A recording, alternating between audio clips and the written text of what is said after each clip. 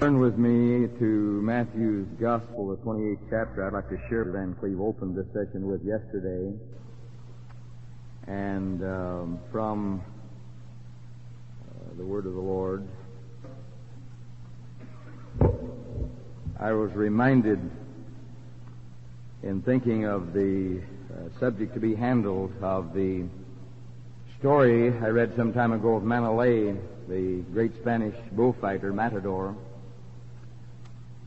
When invited to a banquet in his honor, he attended the session where many stood, and some spoke of the training of bulls for the sport of bullfighting, and others told of the economic impact upon the nation, and others talked of the processes of making matadors, and they gave their theories and they gave their opinions, and finally they remembered Manolé, and they said, "Manolé, you stand and you tell us about bullfighting."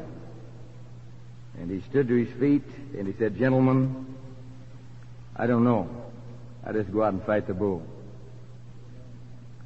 And this morning, I'm not sure that I know the various factors that are involved in making disciples, but I can say this, that we're involved in the process. In Matthew's Gospel, the 28th chapter, in the 18th verse, "And Jesus came and spake unto them, saying, All power is given to me in heaven and earth. Go ye therefore and teach all nations," or make disciples in all nations, baptizing them in the name of the Father and of the Son and of the Holy Ghost. And what the Lord Jesus has commanded and commissioned us this morning, beloved, is something that we cannot simply entertain, but we have the commission and the command, and we also have the prospect, he said, that we could disciple all nations. And I believe the word of the Lord. One principle that I believe is important to the making of disciples is the principle of impartation of divine truth, of the revelation of the gospel of Jesus Christ. And it is at this point that I feel that we are in the greatest error in Christianity of the entire concept. For we have institutionalized the process of making disciples, and we have, as it were, created machines. Instead of making disciples ourselves, we have created and institutionalized the process whereby we feel that the making of disciples is involved simply with the dispensation of information of a biblical and a theological content, and that alone will bring to pass the making of disciples. It will not. I'm reminded of a pinball machine. Many of you played a pinball machine. You get a hold of the corners of it and you punch the lever, and up comes Mitchell, the class of 1960. Plump it back, round it goes, hits 10, 50, 75, almost goes under, and you hit the flipper back up to the top. Almost lost that one, but we kept him on the board. 50 again, 60. Up, down the hole it goes. Well, that's all right. Here we've got Jones, class of 61. Punch him up, and around we go. This is what we do in the making of disciples. We have machines. Personnel are dispensable. We have information institutions that are simply involved in dispensing information, and we feel that simply the process of putting information of theological and biblical content into the heads of people are the process whereby we may achieve the making of disciples. But I want you to know that the impartation of divine truth, friends of mine, is only accomplished in one way, and that's by incarnation. The Bible says that Jesus ordained 12 men that they should be with him. Now, when God wanted to reveal Himself, the Scripture declares in John 1 that in the beginning was the Word, and the Word was with God, and the Word was God. All things were made by Him, and without Him was not anything made that was made. And the Word became flesh and dwelt among us, and we beheld His glory, the glory as of the only begotten of the Father, full of grace and of truth. No man has seen God at any time, the only begotten Son, which is in the bosom of the Father. He has declared Him, He has manifested Him, He has made Him known. The way God made known the Logos, the self-expression of Himself, was in incarnation in the person of Jesus Christ. And Jesus ordained 12, that these 12 should be with Him, that He might impart to them the principles of the kingdom of God. Paul said to the disciples, I long to be with you that I may impart unto you some spiritual gift, not the perversion of the latter rain doctrine, but the principle that spiritual graces must be personally imparted. There is a truth. That truth must be incarnated to be imparted. Someone asked Billy Graham, Billy, if you're going into a large city today to reach that city, how would you proceed? And Billy Graham said these words, I would choose 12 men, and in these 12 men I would pour my life, everything that I knew about God and the principles of the kingdom of God. I would train these 12 men, impart this to them, and then send them forth that they should win 12 others. You see, discipling, beloved, is not the result of information. Discipling is a result of formation. Sam Shoemaker said disciples cannot be mass-produced, they must be handcrafted. Truth is not so much taught as it is caught. And there's a law of association that Jesus spoke of in Luke 6:40. The disciple is not above his master. But everyone that is perfect shall be as his master. Literally, a disciple, when he is fully taught, will be like his teacher. And so we have this principle in the Word of God. When Jesus wanted to make God known, He chose 12 men that they should be with Him, and as He imparted to them the divine revelation of God Himself, there was imparted to them divine truth, eyeball to eyeball, man to man, on a gut-level experience, whereby they went from that experience knowing what divine truth was. There's a second principle that I believe is important, and that principle is the principle of involvement. Now, you and I must learn to involve men in the actual processes of winning people to Jesus Christ. We must actually involve our people not simply in a program, not simply in an institutionalized program that comes out whereby we keep them busy, keep the kids off the streets, and keep them involved, but we must trust them to the Holy Spirit, actually allow them to minister, actually allow them to preach, actually allow them to meet the needs of others, actually allow them to become involved in the preaching of the gospel, giving of altar calls, leading men and women to Jesus Christ, presenting the gospel of Jesus Christ. And there's a principle of involvement that is important, which we cannot bypass.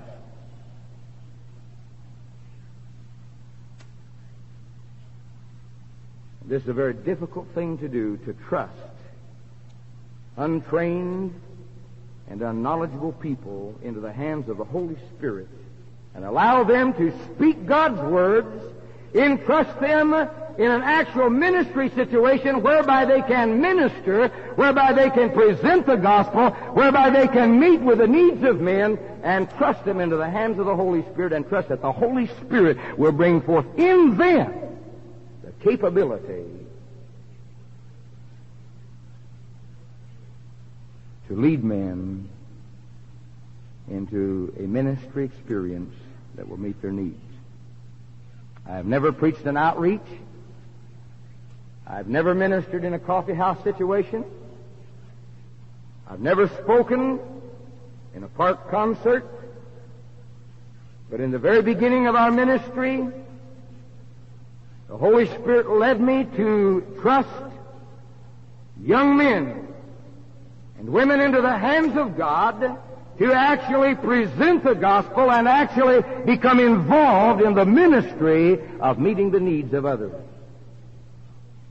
And while I was preaching to 100 and 125 people in my services, those young untrained people were speaking and ministering to 2 and 3 and 4 and 500 people in actual ministry situations, giving altar calls and leading them into the experience of the baptism of the Holy Spirit.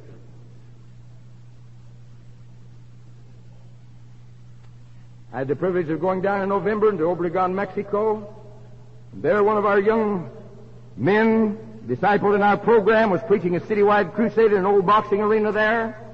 And I attended as an observer and watched that young man and his interpreter and one of the other workers as they worked with that mass of humanity in that beautiful city. And saw them preach every night to 24 to 2,500 to over 3,000. With 1,000 people answering the altar call every night. I've never spoken to more than 5, maybe 6, 7, 800 people at one time. And I watched them present the gospel of Jesus Christ and see 1,000 people every night come to Christ, and miracles of every kind transpire. These are young men without wide exposure, but trusted into the hands of the Holy Spirit, and God Himself will teach them the principles of winning men to Jesus Christ if we will trust them with the commission that God has given to you and I. You see, there is a development that comes by exercise. Jesus ordained these 12. The Bible said that He should send them forth to preach in every city where He Himself would come. After this, He ordained 70 other also and sent them out to preach. Jesus involved them, not simply in some little program that just kept them out of trouble or kept them involved, but they're actually involved in presenting the gospel and meeting the needs of humanity. These men were untrained as far as the world was concerned. They were not theologically qualified. Isn't it a strange thing how we approach? You see, when life is inside, brethren, when life, God's divine life, dwells with them, there will naturally flow out. God Himself will naturally bring out of that innermost being a process that is a principle and an outflow of that divine life. See, maturity comes by doing. It doesn't come by hearing. We don't take our children when they're babies and set them down and say, now, Pete, Joe, Susie, now I want to analyze with you the growth processes of bone. And here's the principle of equilibrium, and I want to go over all the scientific evidences and the theories and the processes. What we do is we take babies, take them by the hands, get them up on their legs, learn their legs to strengthen, and then begin to take them to take steps, and very quickly the life that is within them, the natural instinct that dwells with it, they'll be running all over the house. But you see, we feel that in the making of disciples, we have to constantly be careful that these little babes in Jesus Christ aren't capable of understanding all the theological perspectives and the ramifications of that which is involved and all the biblical content. They aren't qualified and they aren't ready. But my friend, I want you to know that the Bible says Jesus ordained 12 and He sent them forth that they should preach in every city. These were new converts and they weren't a finished product, well spoken, but they were qualified to present the gospel of the kingdom of God and to pray for the sick and to cast out devils and to present the principles of eternity. Another 70 He sent forth also. When they came back, they rejoiced, saying, Lord, even the devils are subject unto us through Thy name. They were rejoicing. Jesus rejoiced in spirit. He said, Father, I thank Thee that you've hidden these things from the wise and prudent. You've revealed them to the babes. And he admonished them. He said, rejoice not that the devils are subject unto you, but rejoice that your names are written in heaven. And he said these words. He said, I beheld Satan as lightning fall from heaven. He encouraged them. He admonished them. He instructed them. He evaluated. He gave them perspective, but he involved them in ministry.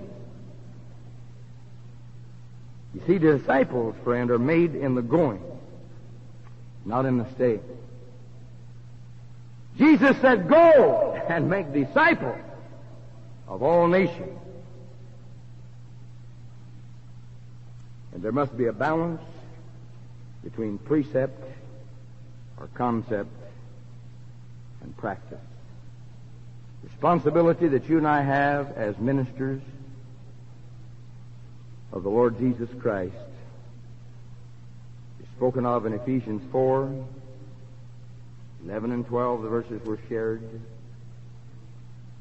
where the Lord Jesus said through the Apostle Paul, and he gave some apostles and some prophets and some pastors and teachers for the perfecting of the saints, for the work of the ministry. Our responsibility is to involve our people in ministry. Yes, to mend the nets. Yes, to put the limb in the socket.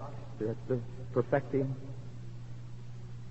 But most importantly, for the developing of these people so that they themselves can present Jesus Christ for the winning of people to the kingdom.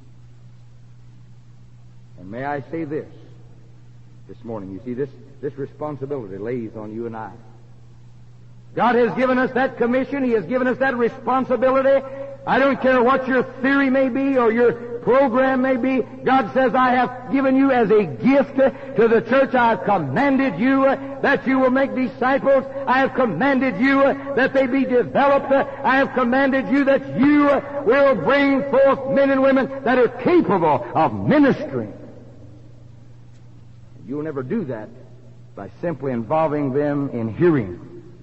You must involve them in doing. And this takes a great deal of faith in the Holy Spirit to take a heart and the natural instincts that flow from the divine life within to bring them forth. Even it does take correction. It does take admonition. It does take discipline. It does take time. But that responsibility lays upon you and I for the making of disciples. The acid test of every program that we have, the acid test of all of our theories, the acid test of all of our processes is not whether we pastor a church of 50 or 500 or 5,000. It is not whether men are enraptured by our speaking ability or our capability. The acid test that must be laid upon every ministry is, are we actually bringing forth disciples that are going out and ministering the gospel of Jesus Christ? There's one other principle I'd like to touch on this morning. And this is the principle of the environment, the spiritual environment, which I believe is critical to the making and the gaining and the development of disciples. Now, we've learned a lesson from the environmentalists. We've learned today that we cannot just ignore environment and everything will come out all right. But we've learned of the fragility of the environment in which we live, and that if we create an imbalance in that environment, that it has far-reaching consequences and has a tremendous effect and impact upon other areas unexpectedly of our environment. We pastored up in Idaho farm country for a number of years, and farmers up there found out that they can control certain insects and crop pests by insecticides and pesticides.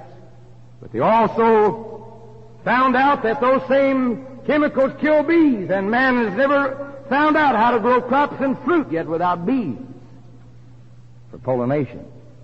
And on the one hand, while he would like to control certain pestilent outbursts of nature, on the other hand, He finds the absolute necessity of bees being able to function to pollinate the crops. And so he must find a trade-off and a balance between these two processes. Beloved, we either are victims or beneficiaries of the spiritual environment in which we function and by which we are surrounded. And I feel definitely that there is a critical factor in the actual presence, manifestation, and demonstration of the Holy Spirit to the making of disciples. In the book of Acts, the 9th chapter and the 31st verse, the Bible says that the churches were edified and walking in the fear of the Lord and in the comfort of the Holy Ghost were multiplied. Thank God. You study it yourself. I won't go into all the senses of the word comforted. But those aren't simply words. That means something. And as a result of that process, the Scripture says the churches were multiplied. That's what we're after. We want disciples that will go into the world and multiply themselves, and the Scripture declares that one of the vital processes that bring that to pass is the environment of the Holy Spirit of God. I'm not simply talking about theory. I grow extremely weary of an affected presence of the Holy Spirit, of men manipulating men with words that say, now the Spirit of God is here. My friend, if He's there, He'll be active. See, with our peanut-sized brains, we want to manipulate the Spirit of God, deity, that comes and inhabits and dwells and moves and manifests, but we have to get it down on a human level and begin to govern and cause everything that happens to be analyzed. And see, that's not what this is speaking of in the book of Acts. You do your own study on it. This literally means a demonstrated presence. Something actual in experience, not something that's affected. Manifestations in the consolation of which the hearts of men are affected vitally for eternity. Amen. I grow extremely weary of services where somebody says, now let's stand and give God a little cheer. Okay, that's enough now. Don't get carried away. The handsy, feelies, touchy, religious calisthenics by which we're going to effect a manifestation of the Spirit of God. I know there's quite a bit of talk nowadays about if the Spirit of God speaks, He wouldn't speak in King James English. Oh, the Spirit of God speaks in a lot of things. He speaks in Alabamese.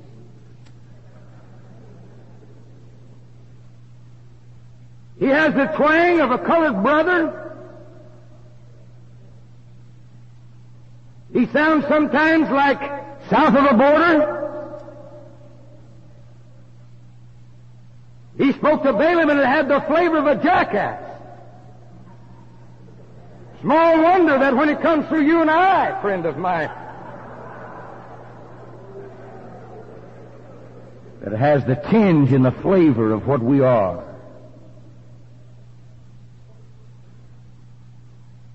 Holy Spirit is not linked up to cool, to hip.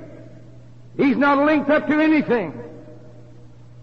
He works independently of and through whatever vessel He can speak to bring to pass a divine movement and to affect hearts for eternity.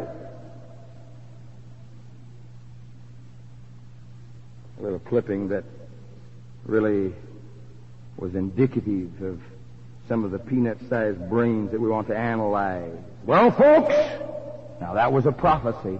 Oh, if it was a prophecy, friend, we know about it. And if it wasn't, we know.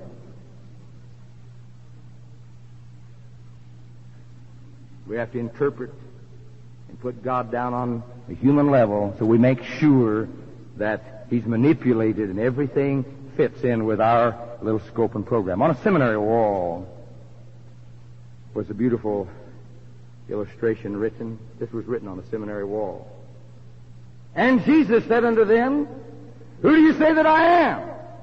And in quotes was this, and they replied, You are the eschatological manifestation of the ground of our being, in the charisma of which we find the ultimate meaning of our interpersonal relationships. The next line said, and Jesus said, What?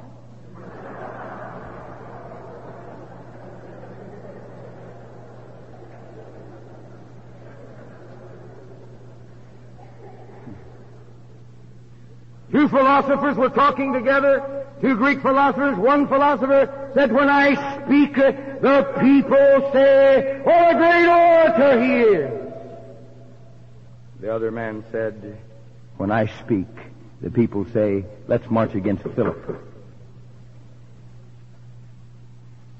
The question that we need to ask is not whether it comes through King James, not whether we have something that doesn't fit in with our own perspective of how we feel, that we have figured out how God's Spirit is going to move and how He's going to manifest and how He's going to speak. The question we need to ask this morning, friend of mine, is where is the Spirit of God that spoke in time of old and among the disciples? There was a rushing mighty wind. There were cloven tongues like as of fire, and it sat upon each of them, and they spoke with other tongues, and the entire city rushed together and said, What does this mean? And out of that experience, they went forth to turn the world upside down. Disciples went to all the known world, and they touched and affected all of humanity. The question we need to ask, friend of mine,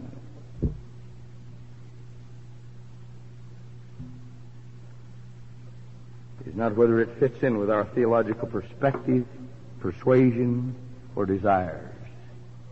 The question we need to ask, and God move upon our hearts with this, is where is that manifestation of the Spirit of God that lights a fire within the heart of man, that gives him a burning vision of the lost multitudes of humanity and stirs his soul, whereby he may go forth and declare the unsearchable riches of Jesus Christ? Where is the manifestation of the Spirit that instantly puts man in contact with the living God that dwells enthroned in heaven above and moves among the hearts of men and reveals Himself unto those who are open and are in need of help? There are three principles that are involved in the making of disciples.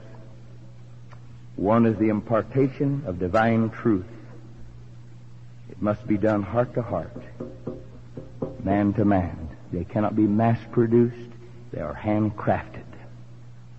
Secondly, if we are to produce disciples, we must actually involve them in ministry situations, presentation of the gospel of Jesus Christ. And thirdly, they must actually experience the presence, the manifestation, the demonstration, the working of the Spirit of God that can be seen and experienced. People filled with the Holy Ghost, lives miraculously converted from sin and drugs and sex and unrighteousness and occult. Miracles actually transpiring that demonstrate the multiplication process.